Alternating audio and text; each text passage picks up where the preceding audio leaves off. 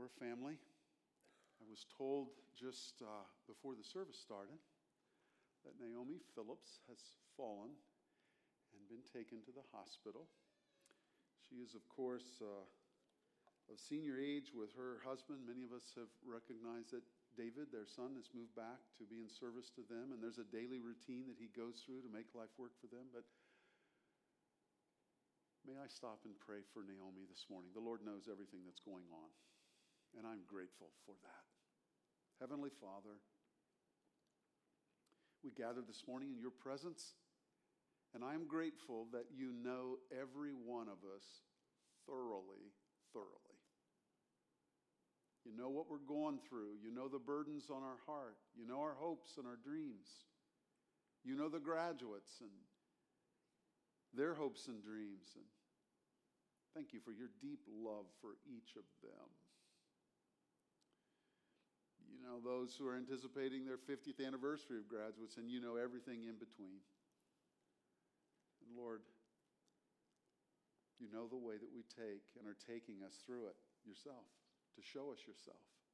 So give us eyes to see you, faith to trust you, and joy to hold on to your hand. What a capable Savior and Shepherd you are.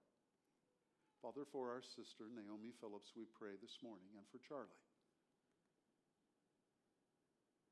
I pray that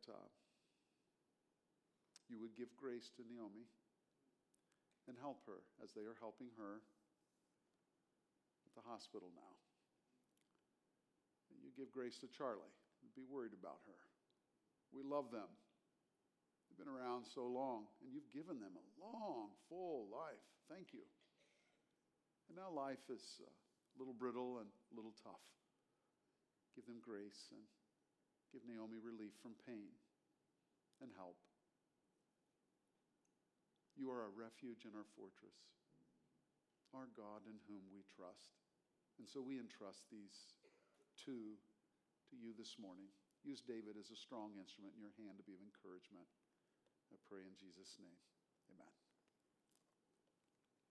My congratulations to the graduates this morning. Great accomplishment. High school graduation in America and in the West is actually a bit of a passage into adult life. And I know it is argued that some aren't doing too well adulting, but nonetheless, there is a threshold after graduating from high school that you're it. You're an adult now, and you take flight, and it's a big transition. Each season of life has its own glory, and you're seated among folks here this morning, graduates, who know full and all too well that life passes ever so quickly. So this morning, we want to take our cue for living from an icon in the Scriptures, from the book of Genesis, biblical Joseph. I'm arguing this morning that Joseph teaches us how life really is. A realistic expectation of life will actually help us forward. In just what way will God call for a response from your heart and mine today as we look at Joseph and use Joseph as a lens through which to look at our life?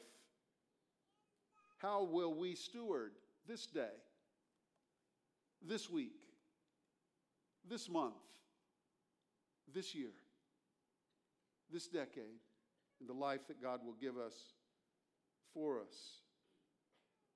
It's such a great stewardship to handle life well before this one that we will appear when life is over. It doesn't last very long. James 4:14. For what is your life? You are a mist that appears for a little while and then vanishes away. This morning, I want to go two different directions. First, cliff notes on the life of Joseph. Do you need some remedial work and a reminder of his life? Then secondly, what does Joseph's story say to the graduating class of 2022? And we're all going to find that it speaks to our hearts. So first, a crash course on the life of Old Testament Joseph. Turn with me to Genesis 50 and verse 20. This is our thesis verse. Joseph gets to the end of his life, and his dream has come true. His brothers have bowed down before him, and God chose to use him to preserve Jacob's family. And he says this, looking back over all the experiences of his life, "And as for you, you meant evil against me, but God meant it for good, to bring it about that many people should be kept alive as they are today." Hear the word of the Lord. Now let me remind you of the 5 movements in Joseph's life. First, a favored son is given a dream. Look at Genesis 37 with me, verses 3 through 7. Now Israel loved Joseph more than any other of his sons because he was the son of his old age. And he made him a robe of many colors. But when his brothers saw that their father loved him more than all the other brothers, they hated him and could not speak peacefully to him. Now Joseph had a dream, and when he told it to his brothers, they hated him even more. He said to them, "Hear this dream that I have dreamed. Behold, we are binding sheaves in the field, and behold, my sheaf arose and stood upright. And behold, your sheaves gathered around it and bowed down to my sheaf." His brothers said to him, "Are you indeed to reign over us, or are you indeed to rule over us?" So they hated him even more for his dreams and his words. In his youth, he's the favored son, played to by his father Jacob. That never works out for a family to have a favorite.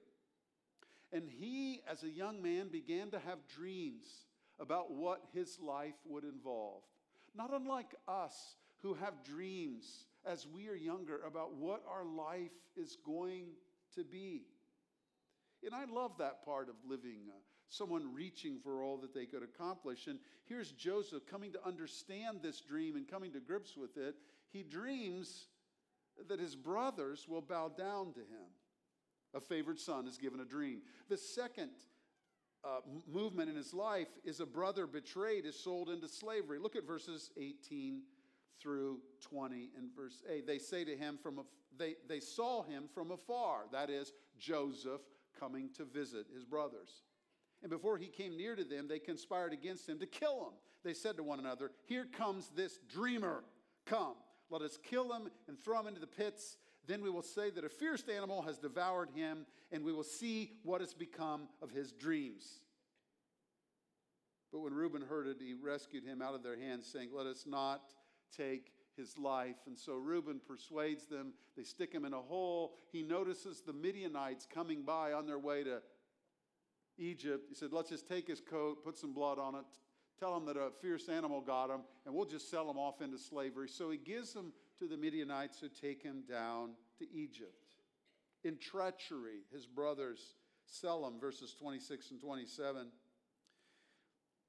Looking up, they saw a caravan. I said Midianites, it's Ishmaelites. And looking up, they saw a caravan of Ishmaelites coming from Gilead with their camels bearing gum, balm, and myrrh on their way to carry it down to Egypt. Then Judah said to his brothers, "What profit is it if we kill our brother and conceal his blood? Come, let us sell him to the Ishmaelites, and let our hand be upon him, for he is our brother, our own flesh." The brothers listened to him, and they sent him off.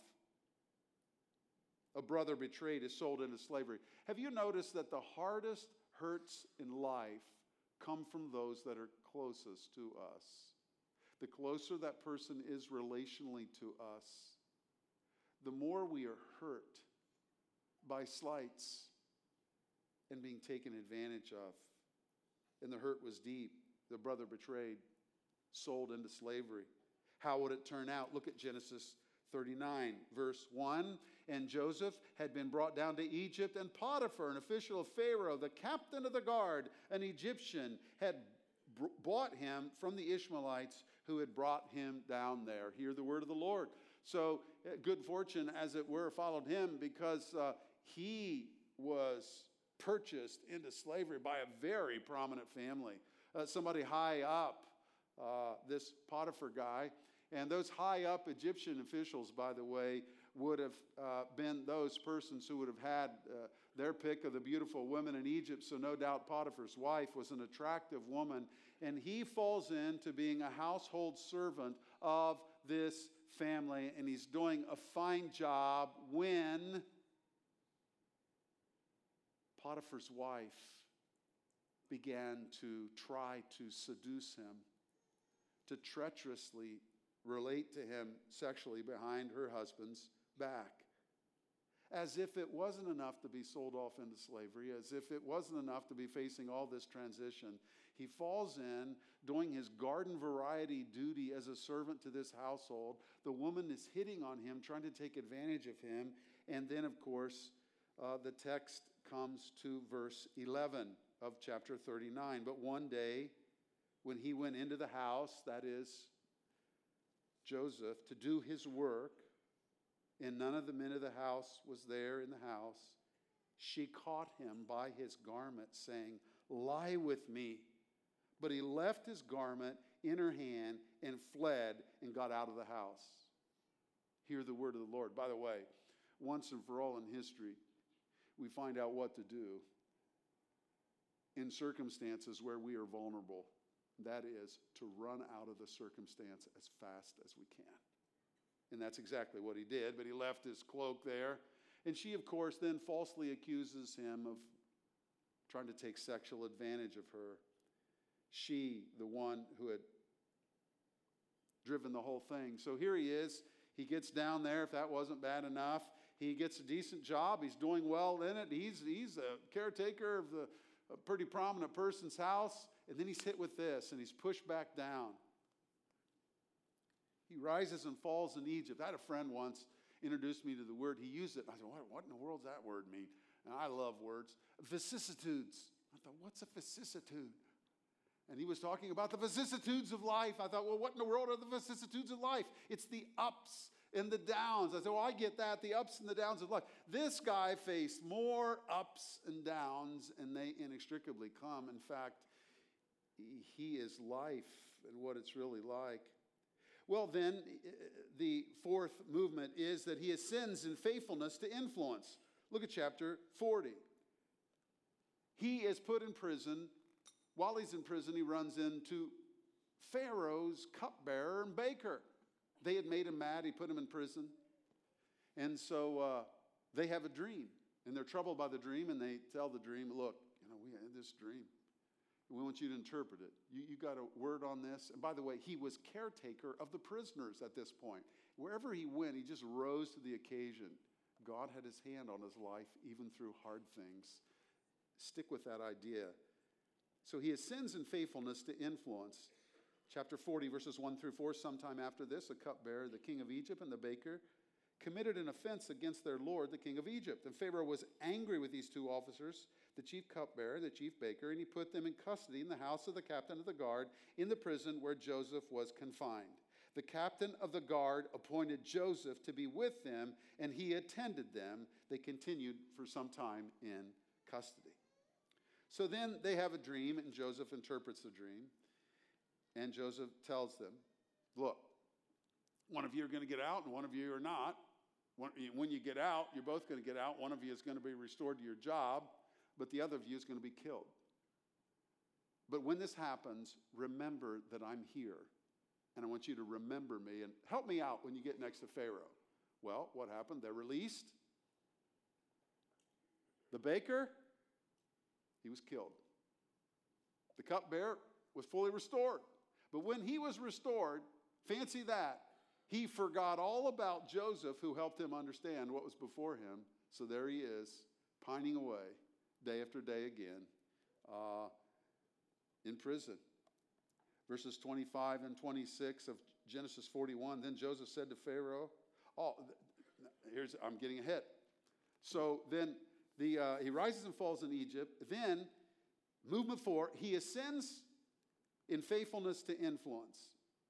What Joseph did is he invested, and it's my encouragement for all of us, in dollar cost averaging obedience and faithfulness, and he just rode out the providence for wherever it was going to take him.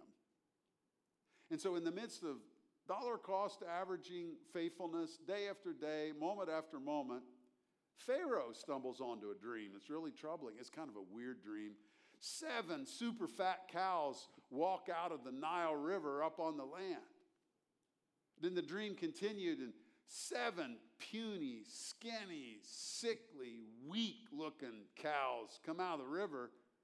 And then he wakes up and he's really startled. He says, I wonder what that means. And so he asked his people. They couldn't help him.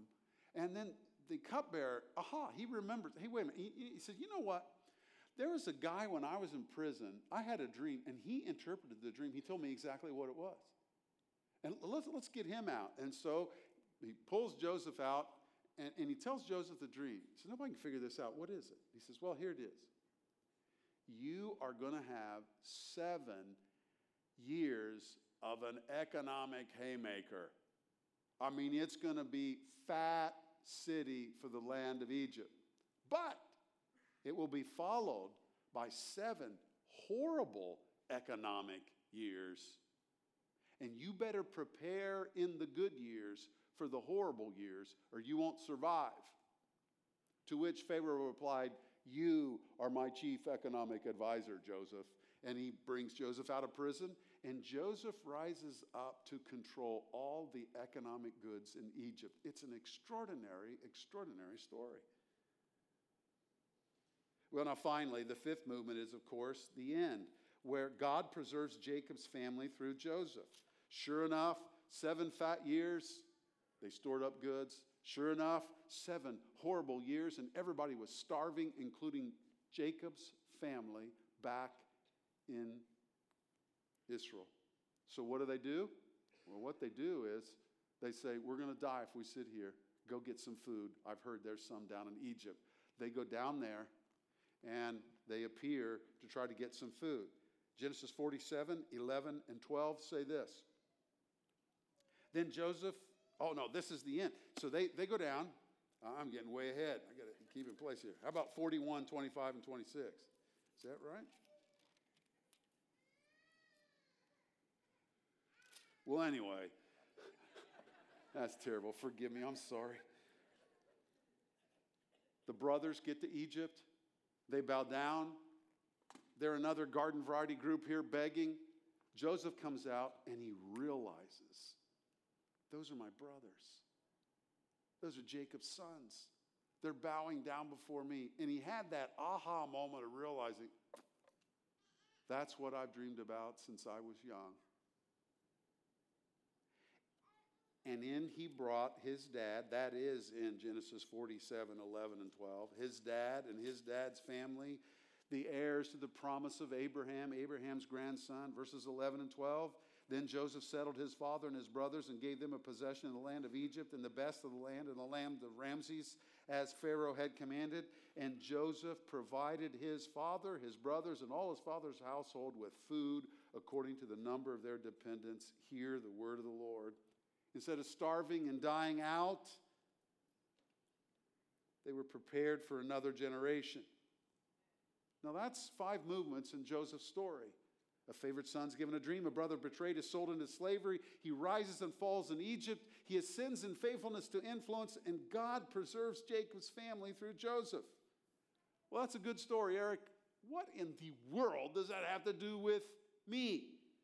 What does Joseph's story say to the graduating class of 2022? Again, the thesis verse is Genesis 50:20.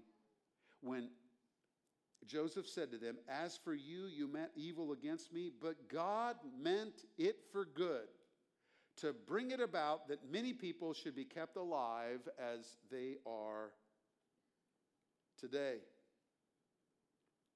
Now, of course, anyone who's lived 5 minutes after graduation understands these 3 points that I'm going to bring.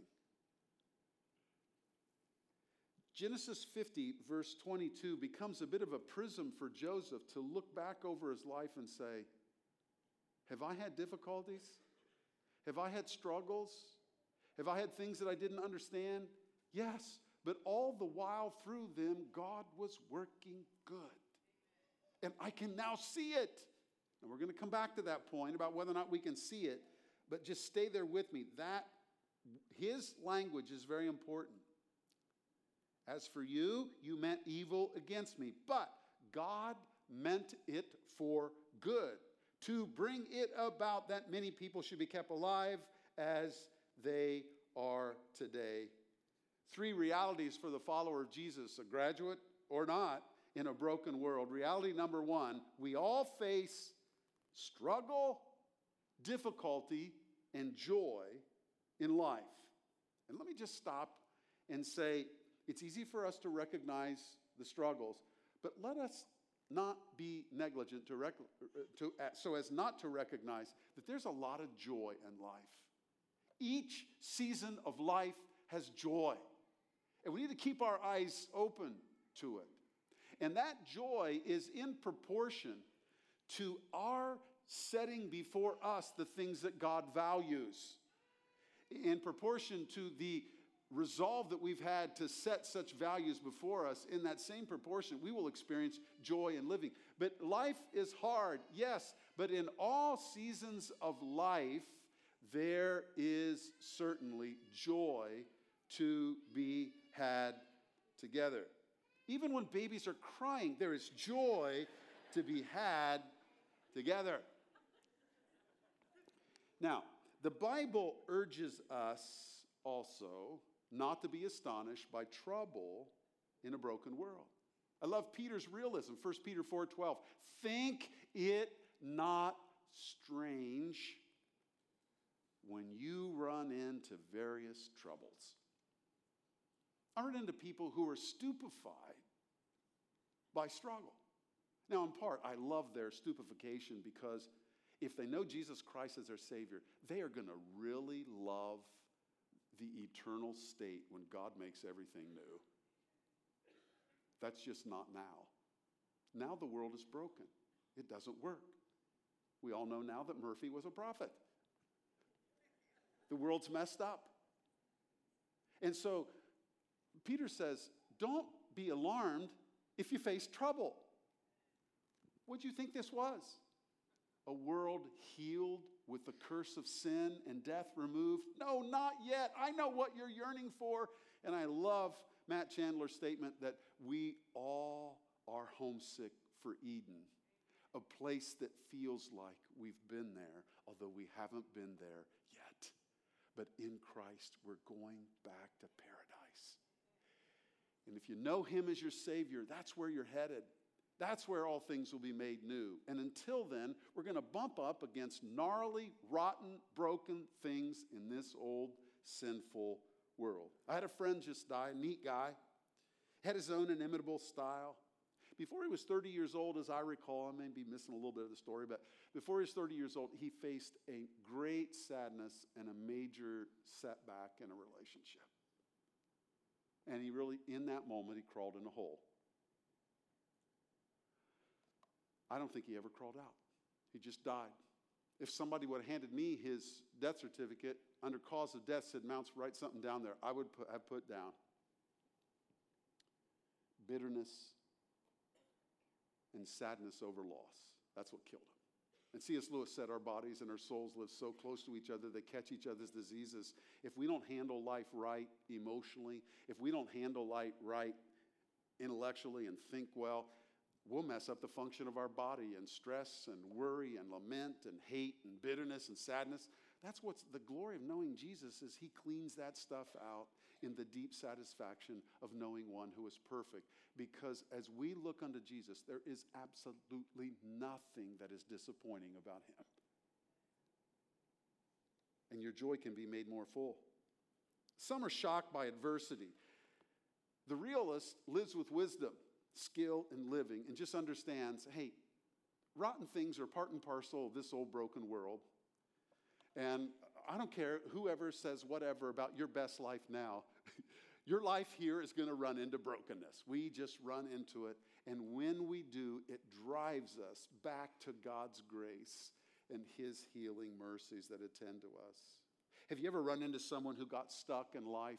Are you stuck this morning? Have you fallen into a hole? Is bitterness eating your lunch? Oh, there's a better way. To give our loss, to give our disappointment, to give our pain, to give our hurt. Jesus was a man of sorrows and one acquainted with grief. Jesus knew what it was to face ugly betrayal. Jesus knew what it was to have people lie and cheat and hurt him. He's a great Savior. He understands, and he can walk through whatever you are going through. We will all face struggle, difficulty, and joy in life. Now, the second reality is this: God's plans for us have good ends. God's plan for us have good ends. Do you believe that? It's affirmed in the Word of God. I love this idea at the core of Genesis 50:22. God is working out good for us. What terms, what vocabulary does Joseph use to look back over his life and reflect upon everything? You know what one word he used? God meant it for good. Good. You were cheated. Good. Potiphar's wife falsely accused you. Good. The cupbearer forgot who you were. Good. You were in prison for a while. Good. Your brothers sold you out. Good. You languished down there forever, being prepositioned by God to save Jacob's family and preserve the promise unto our Lord. Good. He says good. God's plans for us have good ends. The fundamental idea at that core is that God is working out good for us. Now, if you'd have taken a snapshot of Joseph in any of those hard times and said, oh, isn't this good? He said, are you kidding me? Good? What? This is not, it doesn't feel good. But it cannot feel good and be betraying what is going on, and that is God is working good for his glory in our life. Yea, even through our suffering. Now, let me unpack this second point. God's good plans for us include the difficulties that we face. Let me say two things about this. God's good plan for us includes the difficulties we face. Struggles that Joseph faced were a part of God's plan for him. Difficulties are not outside of the will of God for you. I'll tell you what, I'm going to come to Jesus. I'm going to get rid of my difficulties. You'll have more by coming to Jesus, and it's the best way to go in life. Difficulties are not outside of the will of God. We'll face them. Job said a long time ago, man is born for trouble as sparks fly upwards in a fire. Now here's the promise. I promise you graduates, I promised all of you. Don't we have to make this promise to ourselves? We will face hard things, and we'll face more hard things in the future. Now here's what else I promise. God will be right in the middle of him, working his good in our lives. Now, secondly, the second point I want to make under God's plans for us have good ends. The second thing I want to say is God's marvelous scheme for our lives involve ends which are bigger than our individual lives. You say, I thought God loved Joseph. He did.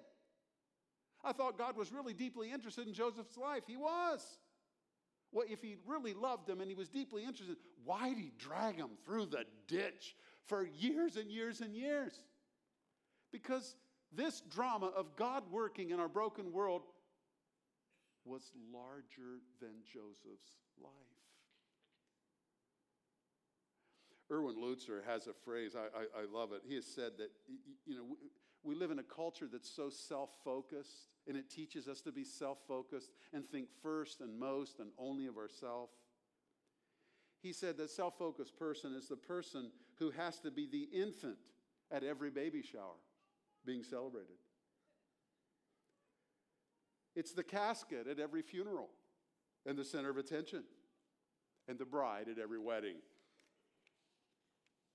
See, we're groomed that way. But think of God's ends for us.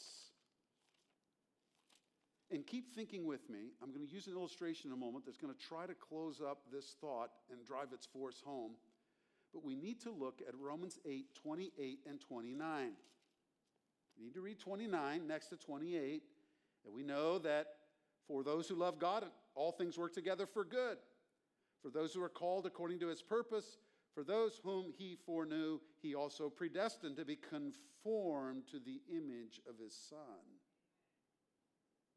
What are we predestined for when we come to follow Jesus? To be conformed to the image of his Son. So this good that he's working out is bringing us to the end to be conformed to the image of his Son. And if that's the larger purpose and play, then God is such a genius so as to be able in his infinite ability to even use the difficulties of our lives to bring us into the conformity of his Son. It's all about God and his glory and good and the exaltation of Jesus.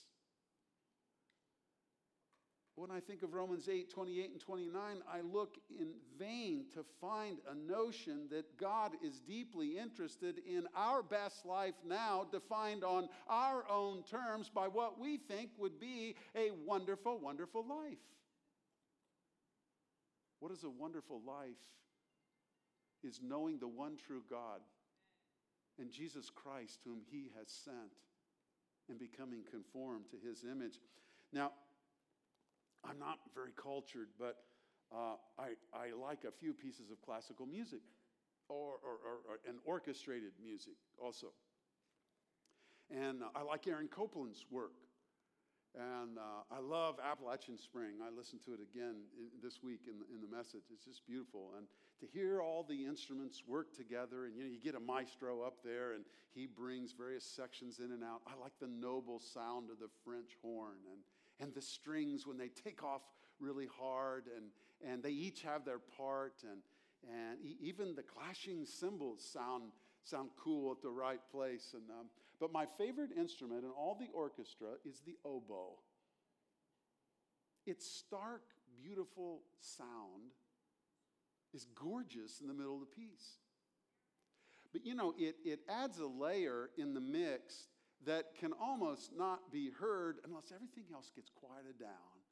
And then the oboe takes off on a solo. And that's when I like it best. It sounds so cool. But it's a part, there'll be many times where the oboe's not playing, just sitting there because they're not brought in. And then they'll be brought in and you'll watch the sections being played. And other times they're just seated there looking at the score, then they're brought in and out. But what would you think of the oboe player just storms in, first chair oboe, storms in, sits down at the maestro and says, I quit. You quit? What's wrong? Tell you what, you are not featuring me enough. This is an orchestra, and I'm not featured. What's wrong with you, maestro? I don't care what people think about you. I quit. He just barnstormed. He says, dude, who told you the orchestra was singularly about the oboe? Well, that's just how it is. I'm the oboe. And I'm first, and I'm most. And I need to be noticed. I need to be out front. I need to be at the center of everything. That's what our culture teaches us. You know what? It's awful to be that kind of an oboe. But to sit in your chair with the food that is your portion, Proverbs 30, what Ethan read, and when it's time for you to play, to get up and play and go, that is the great joy in life. And to realize that God, by his grace, just brought you in to sit down with the orchestra. And that you have a part. And to recognize that, Lord, I am going to submit myself to you. And if the world doesn't notice and nobody knows, I'm just going to do what's in the score for me to do. And I'm going to find joy in it. It's all about God's glory and good. Finally, the third reality is we won't understand everything God has planned for us to go through, and that's okay. This is what's sticky about studying Joseph. Because we read Joseph's story, we see the dream, we see the realization of the dream, we see Genesis 50:22. You meant it for evil, but God saw it for good. And Joseph could see it all. He looked down, there's his brothers bowing before him, and he said, I can't believe it. The dream has come true. This is what it was all about. All that trouble was for this. It's all resolved. I can see it all clearly. And so many of us spend all of our life looking around in Providence, fishing through the tea leaves of what we've been through. God, what sense am I to make out of this? And then others speak with great confidence. I'll tell you what, Eric, I know exactly what God's doing. By the way, if that's the preamble, just be really careful what you listen to after that. Because here's the deal. God is at work in the individual, granular parts of our lives. I am confident. But most all the time, I have no idea what he's doing. I just know he is doing. I'm not convinced. There's kind of two views. One is, we'll understand it better by and by. And you say, well, where'd you ever get that idea? Well, look at Joseph in Genesis 50. He looked back and it was all clearly. I'm not convinced that any of us will understand it better by and by. But we don't have to. Because our role is to trust him when we cannot trace his presence. To step forward by faith when we cannot see where we are stepping. And to face things that are difficult. There's two models. I see it and get it all. I'm as smart as God, or I know God is at work and that is enough. I was reading through the Bible this week and got to Samson's parents, Manoah and his wife. They're barren. God says, I'm going to give you a son. He'll be a Nazarite. He's going to be a leader. And they're all happy, and he's born, and he grows up, and his first interest is in some Philistine woman. And he comes to his dad and says, hey, Dad, I picked out a girl down there in that village. Why don't you go down and arrange it? He says, son, that's our bitter enemy. What in the world are you doing? You're a Nazarite. Oh, no, Dad, you don't understand. She's the one. Here's what the text says in Judges 14:4. This is where we live. His father and mother did not know that it was from the Lord, for he was seeking an opportunity against the Philistines. You talk about a life verse. That should be a life verse. Proverbs 20:24 says, man's goings are of the Lord. How then can a man understand his own way? I've pondered that verse for a long time.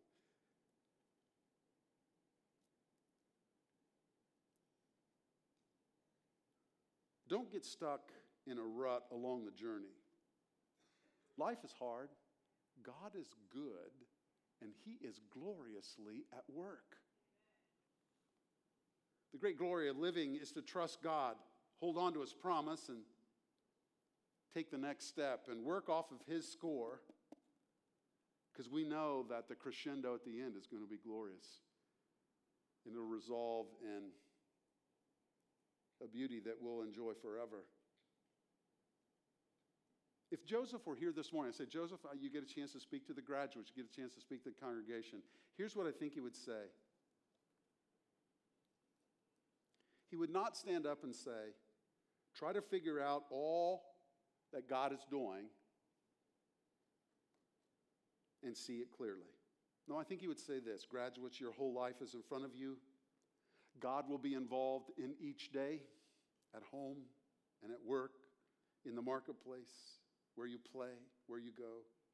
And he will be accomplishing his plans for his glory, and his ways are perfect, and he will be teaching you what he is like. What is written on most graduates' cards that grandma puts on there, who knows Jesus, is the best advice. Trust in the Lord with all your heart. Lean not to your own understanding, and all your ways acknowledge him, and he will direct your path. Oh, Father, it's easy to preach. It's harder to live. Give us ears to hear what the Spirit of God is saying to the church. For those who are frustrated, bewildered by the difficult things they are facing, discouraged by the cumulative disappointments in life, the dashed, broken dreams, the hurts that they've endured. Lord, come alongside them and remind them that you're Yahweh Rapha, who gives us a future and a hope that is good. For those sitting in the orchestra who just have a yearning to please you, but they're looking to score music and The maestro hasn't brought them in yet. It's coming. It's there. Oh, Lord. To just have a bit part in your family, to receive your gift of salvation through faith in Christ. Lord, what more do we need? And then to live with our eyes open, even when we're going through hard things, and realize that you've never leave us or forsake us. You are a refuge and our fortress, our God in whom we trust. Thank you for your faithfulness.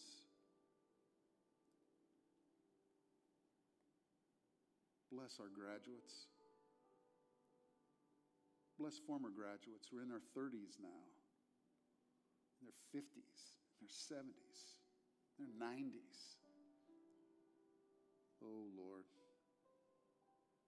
help us make our boast in knowing the one true God, revealed in the person of Jesus Christ our Lord, whose name I pray. Oh, God, hold us. Help us into the future that you have ordained for us to have. Amen. Let's stand. Let's sing. Let's celebrate our Lord holding us.